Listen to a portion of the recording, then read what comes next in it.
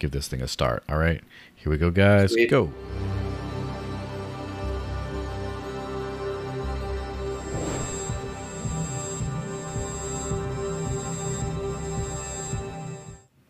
So, hey everyone, officially happy Friday now. I'm joined by the one and only Carl Soderberg of Able Ebenezer. How's it going, man? Good. Thanks for having me, Joel. Yeah, no problem.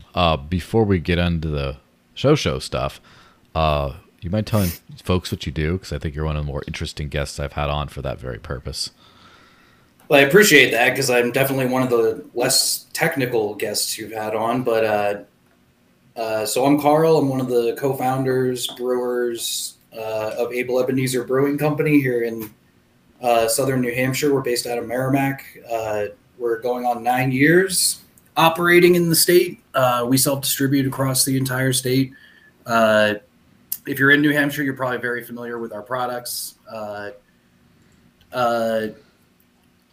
Yeah, really just enjoy being a small business owner and a crypto enthusiast for many years now.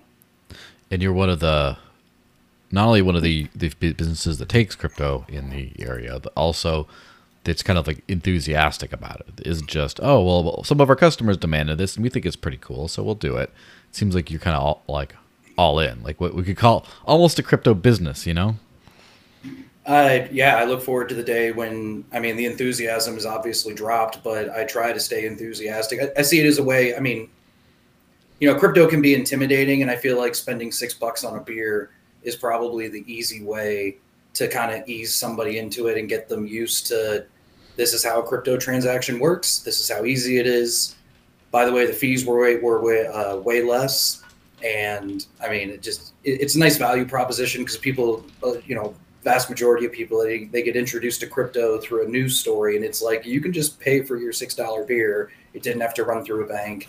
So I try to remain enthusiastic, and, you know, the enthusiasm will come back. So I think having the systems in place so that when that enthusiasm comes back and people want to spend Dogecoin again, we're primed and ready to accept those payments. Yeah, and it's kind of interesting how it's starting to become so much more mainstream, and we'll talk about that for like the last bit of the news story stuff about, you know, the great adoption, like building of this bear cycle, which I think is some really cool stuff coming up.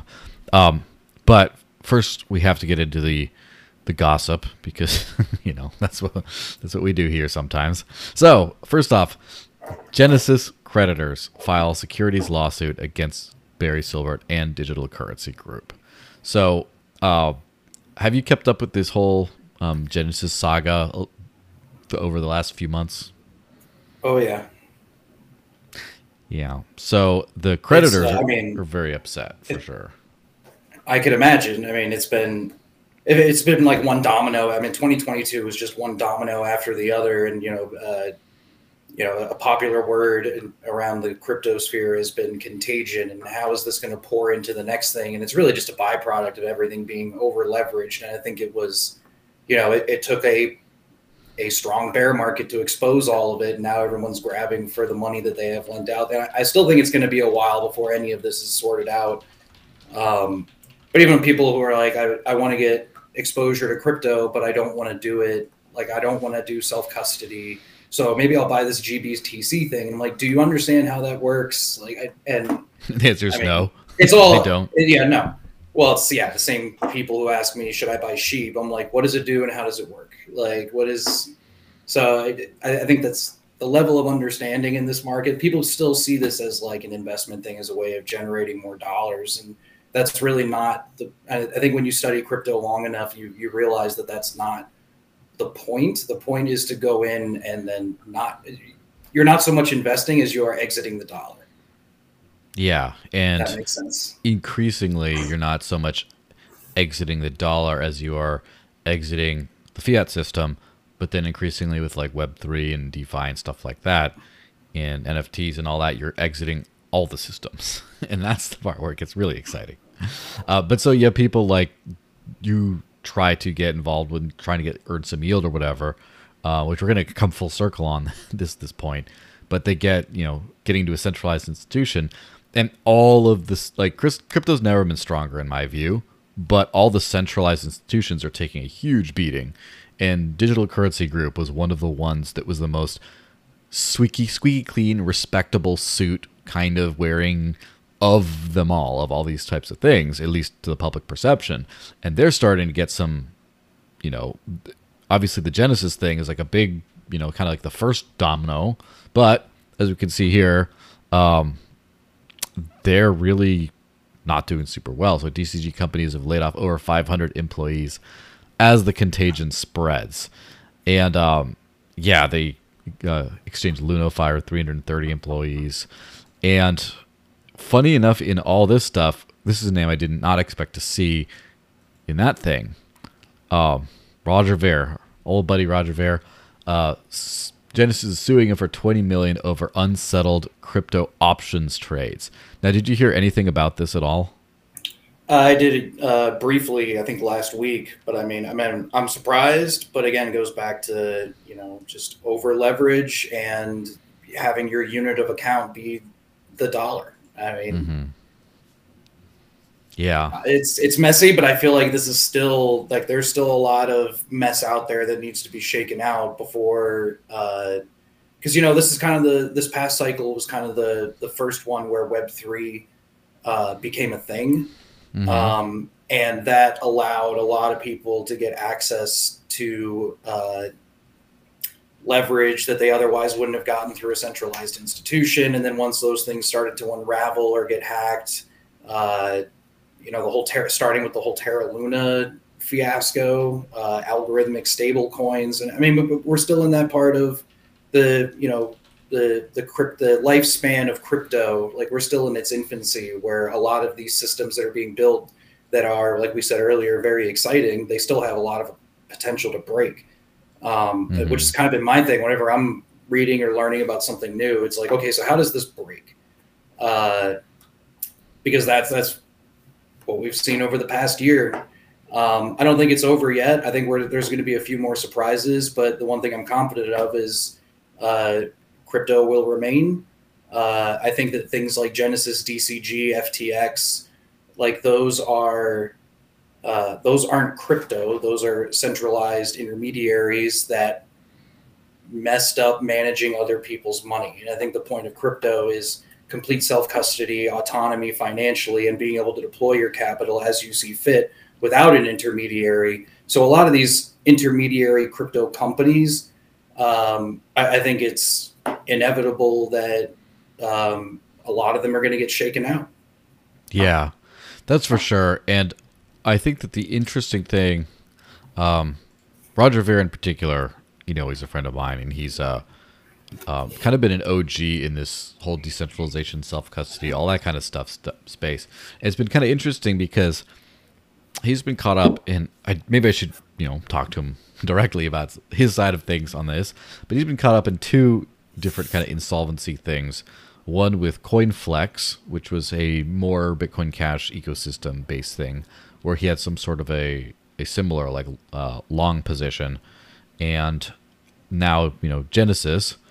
And it's kind of funny because in both cases he says, I'm happy to pay everything that I owe. The thing is, part of our initial contractual stipulation was that you would remain solvent, and basically says that Genesis lied about their solvency. They pretended to be solvent when they weren't, and so therefore he says, according to this, I don't want to, you know, pay my stuff back.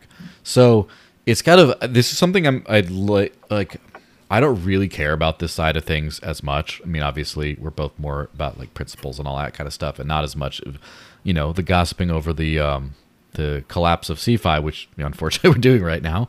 But I'm always wondering if Roger kind of understood that a lot of these things were houses of cards, and he decided to take like risky bets on them with a stipulation that would be fine if these were above board sound financial institutions, but knowing that they weren't, he was kind of profiting off of a bet that they were scummy and insolvent. That would be an interesting thing. That's a That would be a definitely bold move. I don't know 4D Roger Ver chess. that.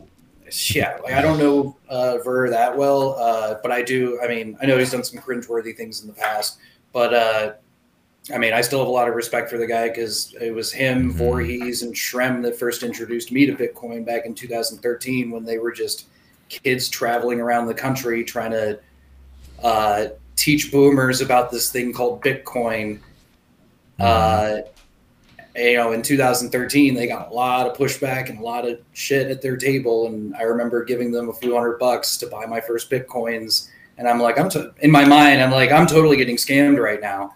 But I think like through using it, you're like, all right, I kind of see what this is. And I see what the potential is as a payment network.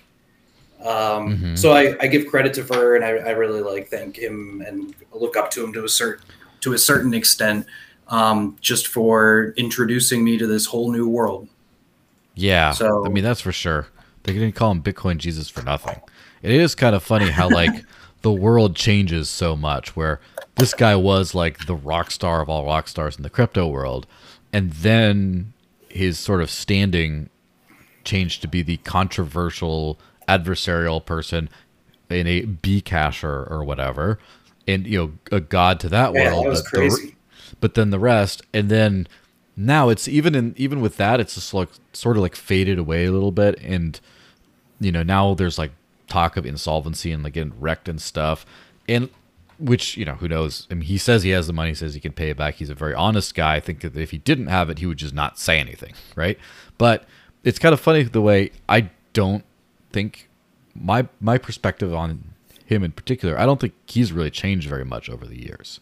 It's just that the crypto space is morphed around him to where when it was just Bitcoin, it was just this, it was easy to be like, this is a very strong, ideological, very kind of Ian Freeman-esque sort of a figure. And, you know, that's, you know, hero to the movement. And then when the movement grows and you have to have diverging visions, now it's hero to some, villain to others. And then when it grows to such an extent where now even someone like him is, and I don't want to, it sounds mean by saying this, but I mean only with the utmost respect. He's less relevant than ever because the space has grown so big that it doesn't need a Bitcoin Jesus to kind of like push it forward. It's just like, it's doing so well that just like, you know, that whole, you know, Ninja Turtles meme with like Splinter holding like the little turtles. And then when they're big and he's old, they're just like helping him along. It's like, it's got that whole sentiment, at least from my perspective. Yeah, I mean, who's the Jesus of the past cycle? Would it probably be Sailor? I mean, yeah. I mean, this goes all the way back to like, you know, Satoshi Nakamoto staying completely anonymous because I think the whole point of Bitcoin and what makes it such a part of what makes it so revolutionary is there is no one in charge. There is no, you know, key figurehead that everyone looks to kind of give everyone the pulse of Bitcoin. I mean, you can't say that about really any of the other networks for the most part. So, I mean, I think it's inevitable that, you know, within the next cycle, there's going to be another Bitcoin Jesus that everyone's going to look up to and believe when they put on laser eyes and everything else. But yeah. Yeah, it's pretty it was a wild cycle. When you brought up Bcash, I'm reminded of the blockchain war or the block size wars and the split. And I mean, yeah, we haven't had a Bitcoin holder airdrop in who knows how long, but I remember that. And it was like a huge deal. And I remember sitting in front of my computer and watching the two hash rates side by side, being like, all right, longest chain. Like it was a pure test of one of Satoshi's,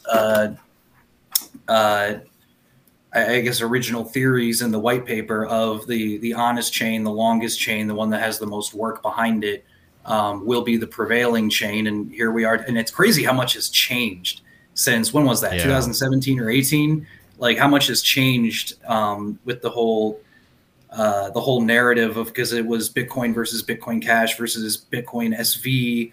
And then you have all these Web3 platforms and L2s. And so, I mean, Bitcoin Cash is very easy to use and it's fast. And I mean, that's great, but I couldn't imagine like trying to run a node. But I guess no one's even using that network right now, right? Yeah, and that's the other thing is like, according to a lot of metrics, Bitcoin Cash has done really well. According to a lot, it's done not very well. So like, according to usability, there's over 10,000 merchants on the merchant map. Of course, maybe not all those things are super like current, but then St. Kitts has it as a legal tender, and then I believe there's a new startup that lets you spend it at like 200 million locations in India. I interviewed the guy behind that too, and there's a bunch of cool people doing cool stuff. On the other hand, obviously the price isn't where it could be relative to the others, and the transaction volumes are pretty low. They've never really got off the ground, and so it's kind of interesting how like Litecoin has kind of gotten to 90, 100,000 transactions a day. So Litecoin's, of all the digital cash variants, Litecoin seems to be doing the best in terms of pure transaction volume. And if you combine them all together, it's about a little bit more than Bitcoin's on chain. If you combine the Litecoin, the Dash, the Bitcoin Cash, Monero even, and Zcash, then it's all like, it's kind of funny how like that scaling went, but like the market is in the middle of like deciding kind of like which way to go for like segmenting for payments, for example. Yeah, I think we're going to be in that middle for a very long time. I mean, it goes back to users. Everything like what we're seeing right now, this competition between different. I mean, a lot of people call it toxicity or whatever else. My chain is. There are toxic elements, but there's genuine, honest, like competitiveness of like we're trying to do better than our competition, and then there's also like dumping on the competition, and those are very different things.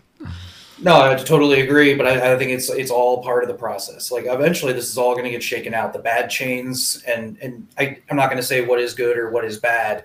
It's something you actually put to me very well. Was the free market is always right. We may not like the answer, but the free market is always right, and that's 100% true. And that's what we're watching now. And the key is not going to be the USD price pair that determines what projects or what networks will sustain. That's going to be part of it, but it's really going to be users. Who's using the networks? So like the networks that have the builders, people running a strong community running nodes independently, and people actually using the network for whatever commerce they want to do, whether it's buying a beer or an NFT or using DeFi to try to earn some yield on their savings. It's really going to come down to users. Mm-hmm. Yeah, that's for sure. And which kind of reminds me of this next one coming up here, which has been one of the more fascinating things I've kind of noticed that I did not expect to shake out this way. But when you think about it, it's pretty obvious. But anyway, amid crypto winter, central banks rethink in-house digital currencies. In recent months, 4 countries that had previously initiated major CBDC pilot programs have scrapped their adoption plans altogether. Now that's the libertarian 1984 money fever dream of like this is the worst thing. Like it seems to be it seems a little gecko and not a dragon so far, like the way the CBDC stuff has turned out. And I think it's really fascinating. I'd like to know your thoughts on it before I try to monopolize the conversation again. CBDCs do have the potential to be very dangerous to a free society. You can look at China as an example of that. I think they're still probably going full steam ahead with CBDCs. And I think, honestly, CBDCs are probably inevitable in the United States as well.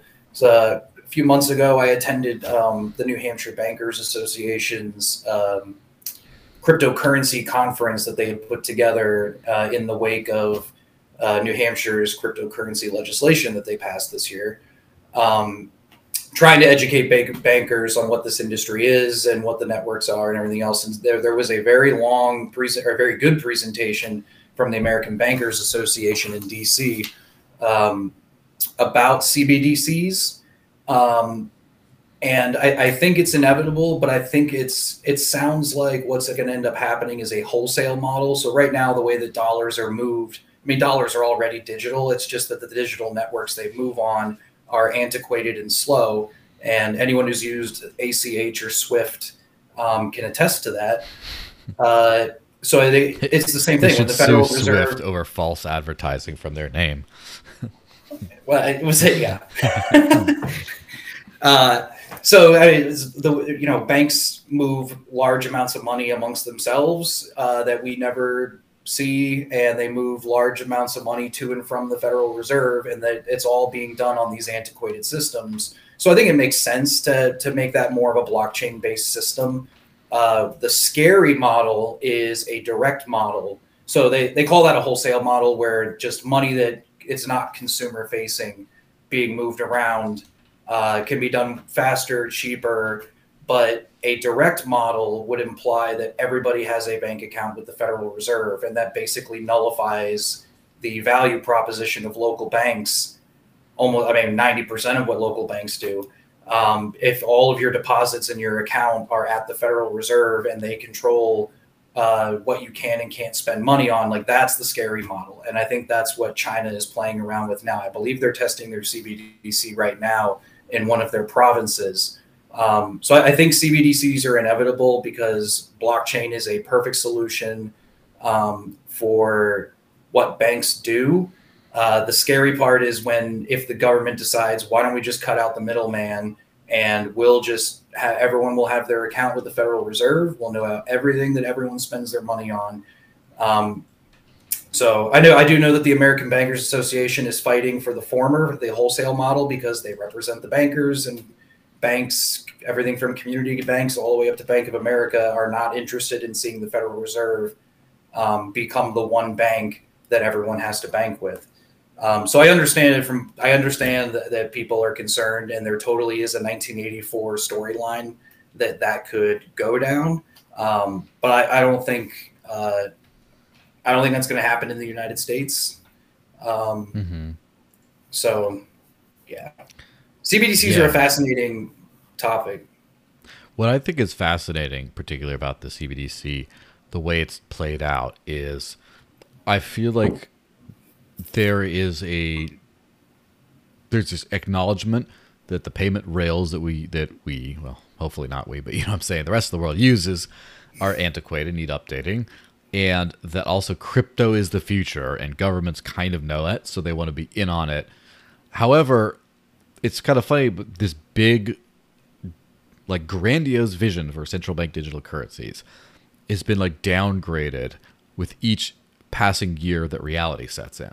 Where first they're like, we're going to create a digital dollar and all this kind of stuff, and they're trying to figure out, like, we're going to create our own blockchain, our own network, run everything, and digital, all this kind of stuff. And I think over time, first off, they realize, wow, we got the power we did, our central bank, by co-opting a whole bunch of smaller players like banks and payment industries.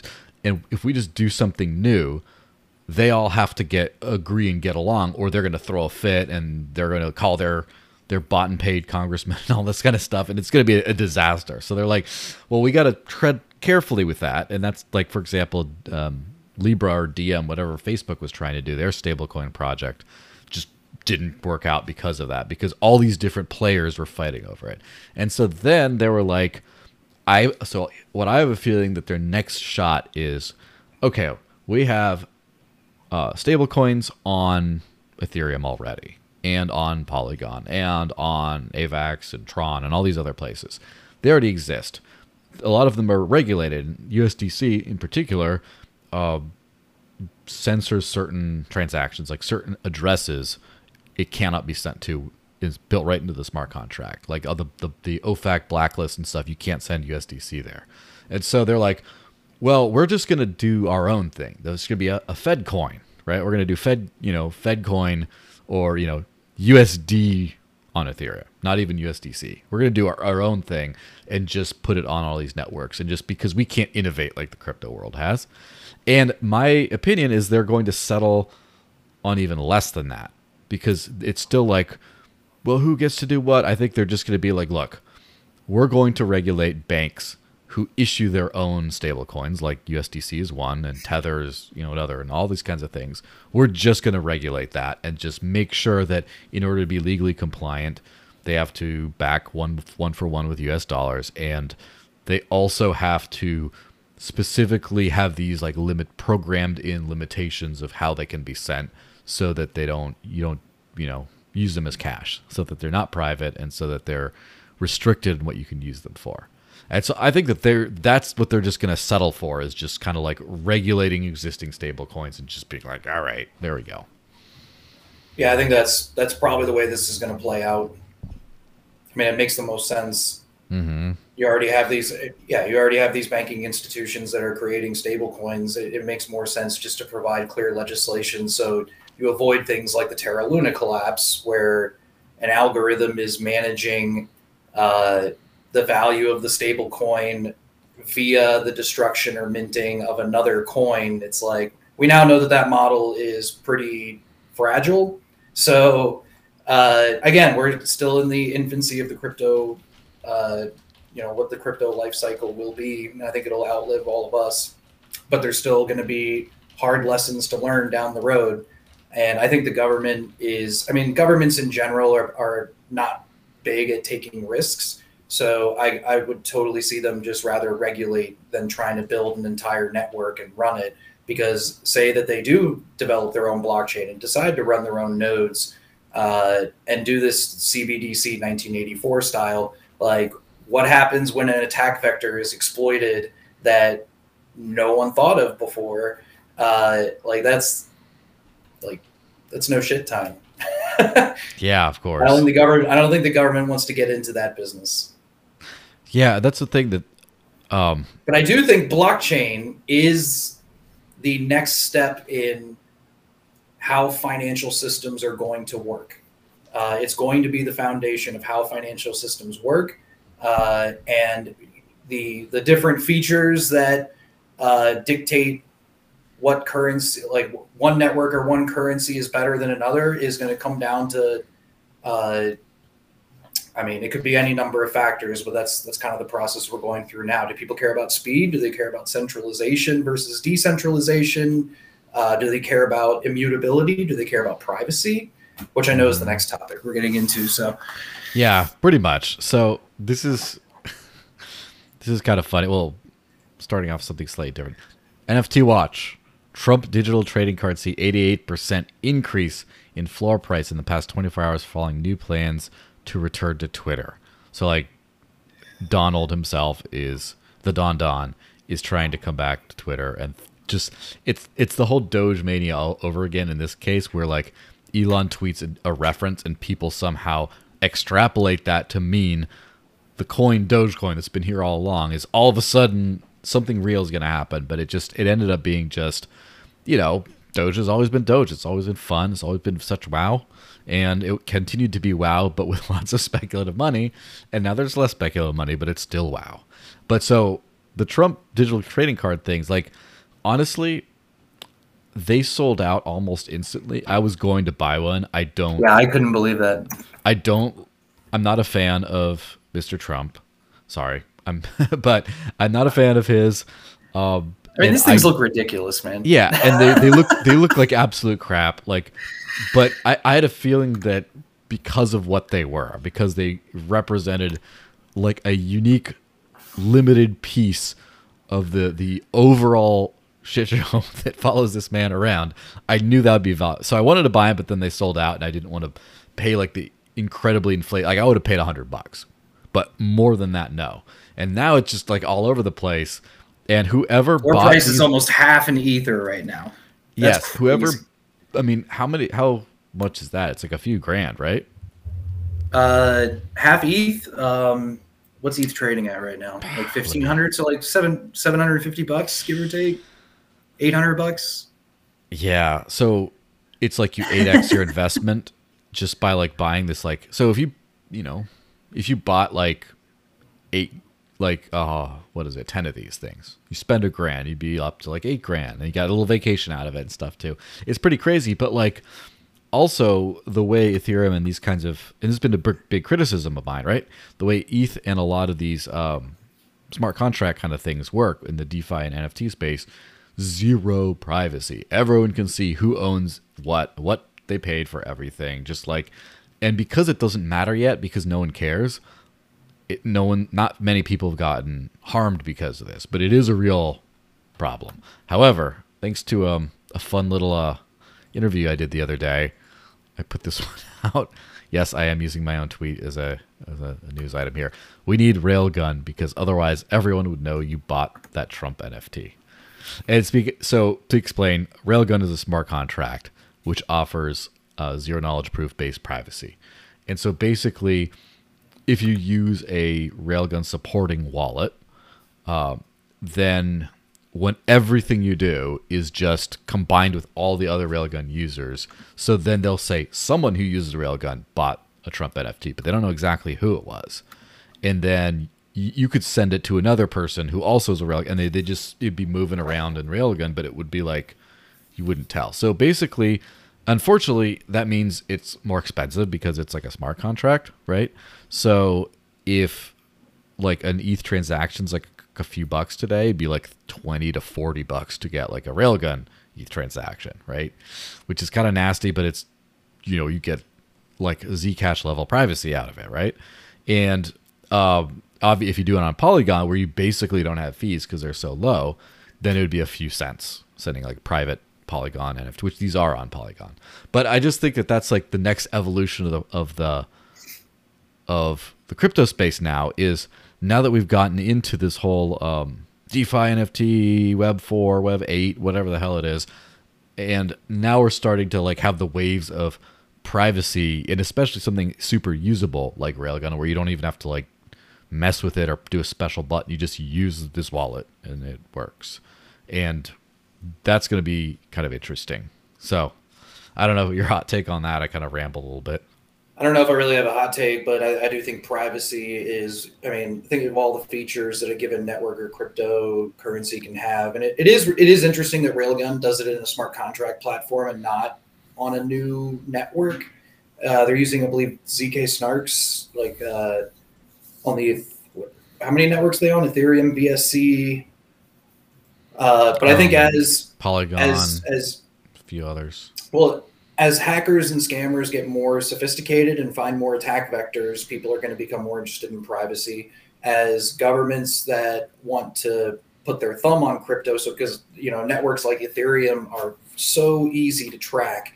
For your average newcomer to crypto, they look at the string of alphanumeric characters and they're like, "Oh yeah, I'm totally anonymous." But it's like the moment someone can attach your name to that, that's it. Like I can see everything that you do. And I guarantee you the governments around the world have tracking software that can put all the pieces together. So, depending on where you live and what your use case is, I think more and more over time, privacy is going to become as big of a deal as it is in the real world life. We don't want people knowing, like pulling up a website on Visa's, like if Visa's ledger was available and publicly browsable on the internet, I don't think anyone would feel comfortable with being able to pull up Joel and see your bank account and see everything that goes in and everything that comes out. It's just, we haven't gotten to the point yet where the average user, because this space grows exponentially every cycle.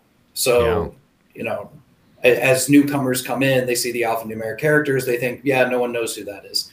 And it's like, but they do. They totally do. Especially the people who have been DeFi here. NFTs. Yes. So it's a huge value prop. I think privacy is going to be one of those characteristics that defines the networks that attract users versus the networks that don't. So, all these tools like Railgun, I'm excited to see how it gets built out and see what people build on top of that. It's an exciting time. Yeah, that's for, it's for damn sure. That is one of the problems with privacy tech, like in cryptography, is the amount of space that it takes up, which is what drives the fees up. And also it's what, like Zcash can be a little cumbersome to use just because of how long it takes to sync with the network, because you can't see anything. It's all being done through zero knowledge proofs. That's kind of funny because last week I did episode of the Zcash podcast on this channel, and we broke down what was going on with that, which is a spam attack specifically, where it's not actually that bad to sync a Zcash mobile wallet. It's just that someone found out that for privacy reasons, the number of the fees per transaction have to be kind of like the same, and so someone was sending 2 MB transactions, and it was just making it very difficult for mobile clients to sync. And so now they're having to introduce some differences in the fee structures. This is not a problem that other transparent blockchains would have, right? Because you could find the attacker.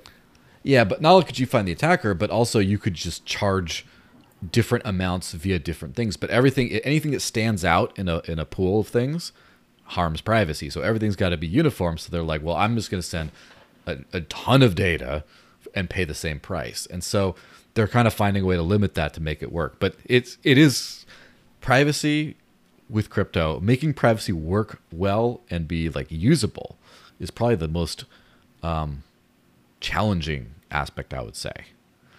Oh yeah, but I think it has the biggest upside. Absolutely.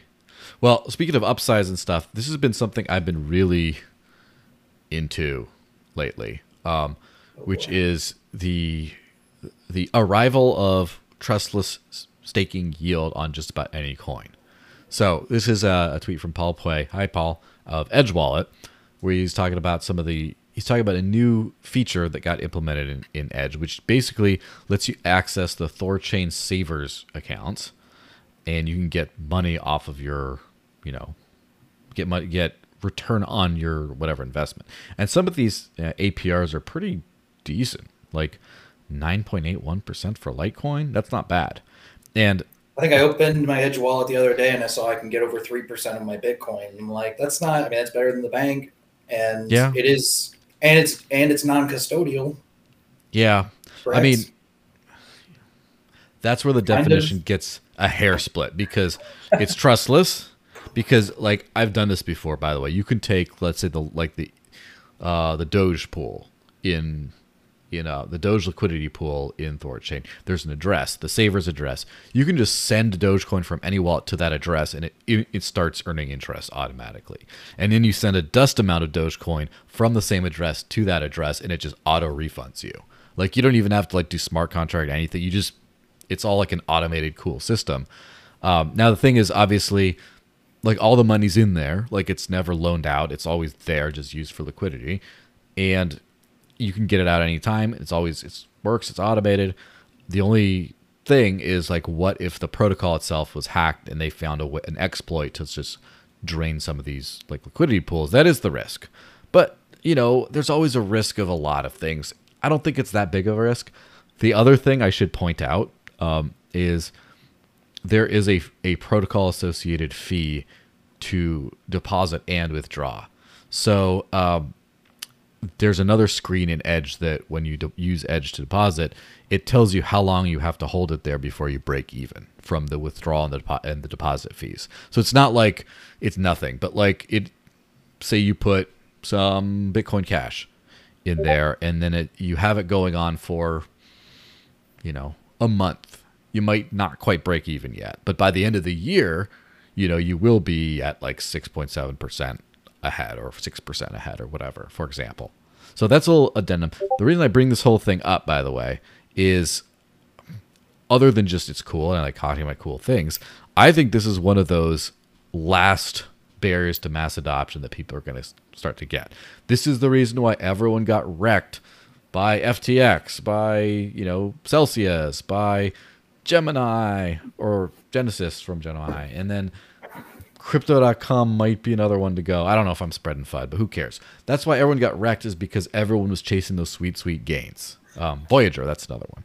And the reason those sweet gains were offered, I believe, other than just why not if you're scammy and play fast and loose, is they were trying to compete with DeFi.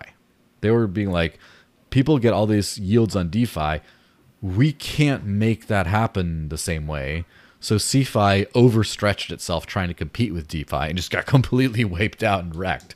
And so people want to make money. And this is, it's most stupidly simple free market principle. People just want to make money. They want to do things that advance themselves.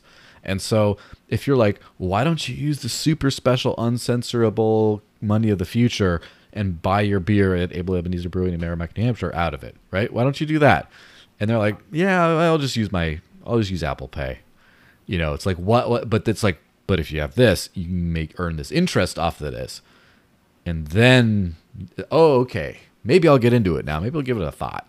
And then if you have like this big like pot of, you know, savings from all this stuff, hopefully you started staking at the beginning of the bear market. And then when the bull's starting to come up, you're just like, wow, I have a lot of money now. What am I going to do? I'm going to go take my wife out to a nice night of a couple pints at Able Ebenezer Brewing in Merrimack, New Hampshire. And then they're like, oh, look, I can do that. Then it clicks. Now it's their money. So I think that this kind of trustless staking thing is like the big thing that's going to just like push people right over the edge, where they're like, I could use crypto, but it requires too much new knowledge and stuff. I'm going to stick with my old ways. Where this is like, well, but what if I might learn if I can earn from learning? I 100% agree. I mean, I discovered DeFi this past cycle, having a way to earn yield, because before it was just you hodled, right? Like that was it. It just sat there in your wallet or your cold storage. Once people realize that they can deploy their savings and earn yield on it the same way that banking institutions earn yield, I mean, those are systems that typically you had to be an accredited investor or a bank, a licensed banking institution to get access to. Now you can do that in a trustless. I think that's the big thing is trust. Trust has to be built. And watching all of these companies, which they're just called crypto companies. So if this was your first cycle, you kind of roll it all together into one. You're like, well, crypto's dying again. So I think trust, and then working through the various attack vectors. I mean, we had Mango Markets. That was a big one on the Solana chain. That was a DeFi trading, lending, yield staking protocol, and their liquidity pool got hacked. I'm not even sure if that protocol is still running, but like these are all the hard lessons that are gonna have to be learned before the mass public decides. Because right now we're all risk takers. All of us who are here who are playing in these networks, we're taking on risk that everybody else isn't willing to take because they don't trust it. And I think that's where, like what we were talking about at the beginning, having that understanding of how all this works and trying to find out how does all this break. Because if it doesn't break, the networks that don't break, the systems that don't break, and they continue to add value to people, they are inevitably going to survive and grow and thrive. And I mean, it's exciting. I think ThorChain's been around a while too, though, right? It's pretty dope that it's now integrated right in the Edge wallet. Yeah, it's like it's like mid 2021, I think, when ChaosNet came out. And then it's like later last year, I think it was beginning of last year was mainnet. So ChaosNet had a couple of exploits, and then their treasury just paid everyone back, so everything was fine. But that was like exploits. There was a couple months it was like Ethereum was down. But this is ChaosNet. This wasn't actual public ThorChain. Since ThorChain's been public, it hasn't had an exploit that I can think of. There's been a couple times they had to pause the chain because some bug or because like there was some issue with a different chain, and since then, but for the most part, like as far as like people losing money on ThorChain, like not from speculation and the rune price going crazy, but like from actual like losing money, like the money is leaving it. It hasn't happened in mainnet. So, and as far as even in ChaosNet, the amount stolen were small enough that it was easy to just recompensate with the treasury. So this is wild shit, right? This is crazy stuff. This is new stuff. Fingers crossed. So I got a sad and then a happy thing to touch on our way out here. First thing is a sad one, which is, I just threw this last minute, but from Library, our last day in court will be 3 p.m. this Monday at the Redmond Courthouse in Concord, New Hampshire. There'll be a party/morning celebration to follow. Everyone's invited. Betting and bingo sheets are encouraged. So Library basically lost their lawsuit against the SEC, and now they're basically getting like the judgment. And basically, how many pounds of flesh will they lose? I try to remain optimistic. I also am pretty much ready for the whole thing to just burn to the ground. Unfortunately, government does a great job of ruining a good thing, and anyone who's watching this right now on Odyssey, as you know, understands the implications of this, because Odyssey, which I'm streaming to right now, does run on Library, and if Library goes away, they'll have to find a different like blockchain to run on. But also, rumor has it that the SEC might be going after the Odyssey company as well. So there's a possibility that within the next couple months, I might just be only streaming on YouTube, which would really not be happy. So I'm gonna be there. Don't want to dox to my location, whatever. But look, you know, show up and support. They're good people. They've done a lot of good stuff.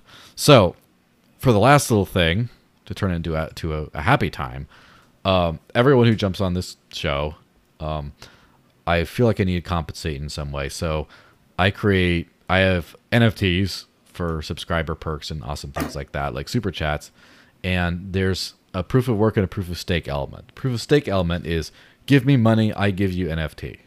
But there's also the proof of work element, which is help me out on the show, show up as a guest, and you get NFT. And so there you go, kind sir. Thank you very much for being on. I'm presenting you officially with the Digital Cash Rundown guest NFT.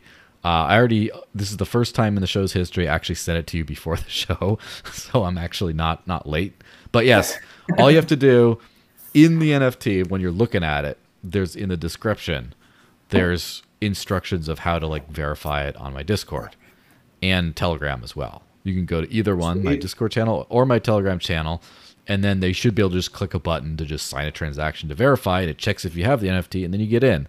And if at some point you don't like me anymore and you get rid of the NFT, or you just still like me but you'd rather sell it to someone, then you get booted out of the Discord and stuff because you don't have it. And whoever else has it, I don't have to deal with KYCing whoever has, like, you know,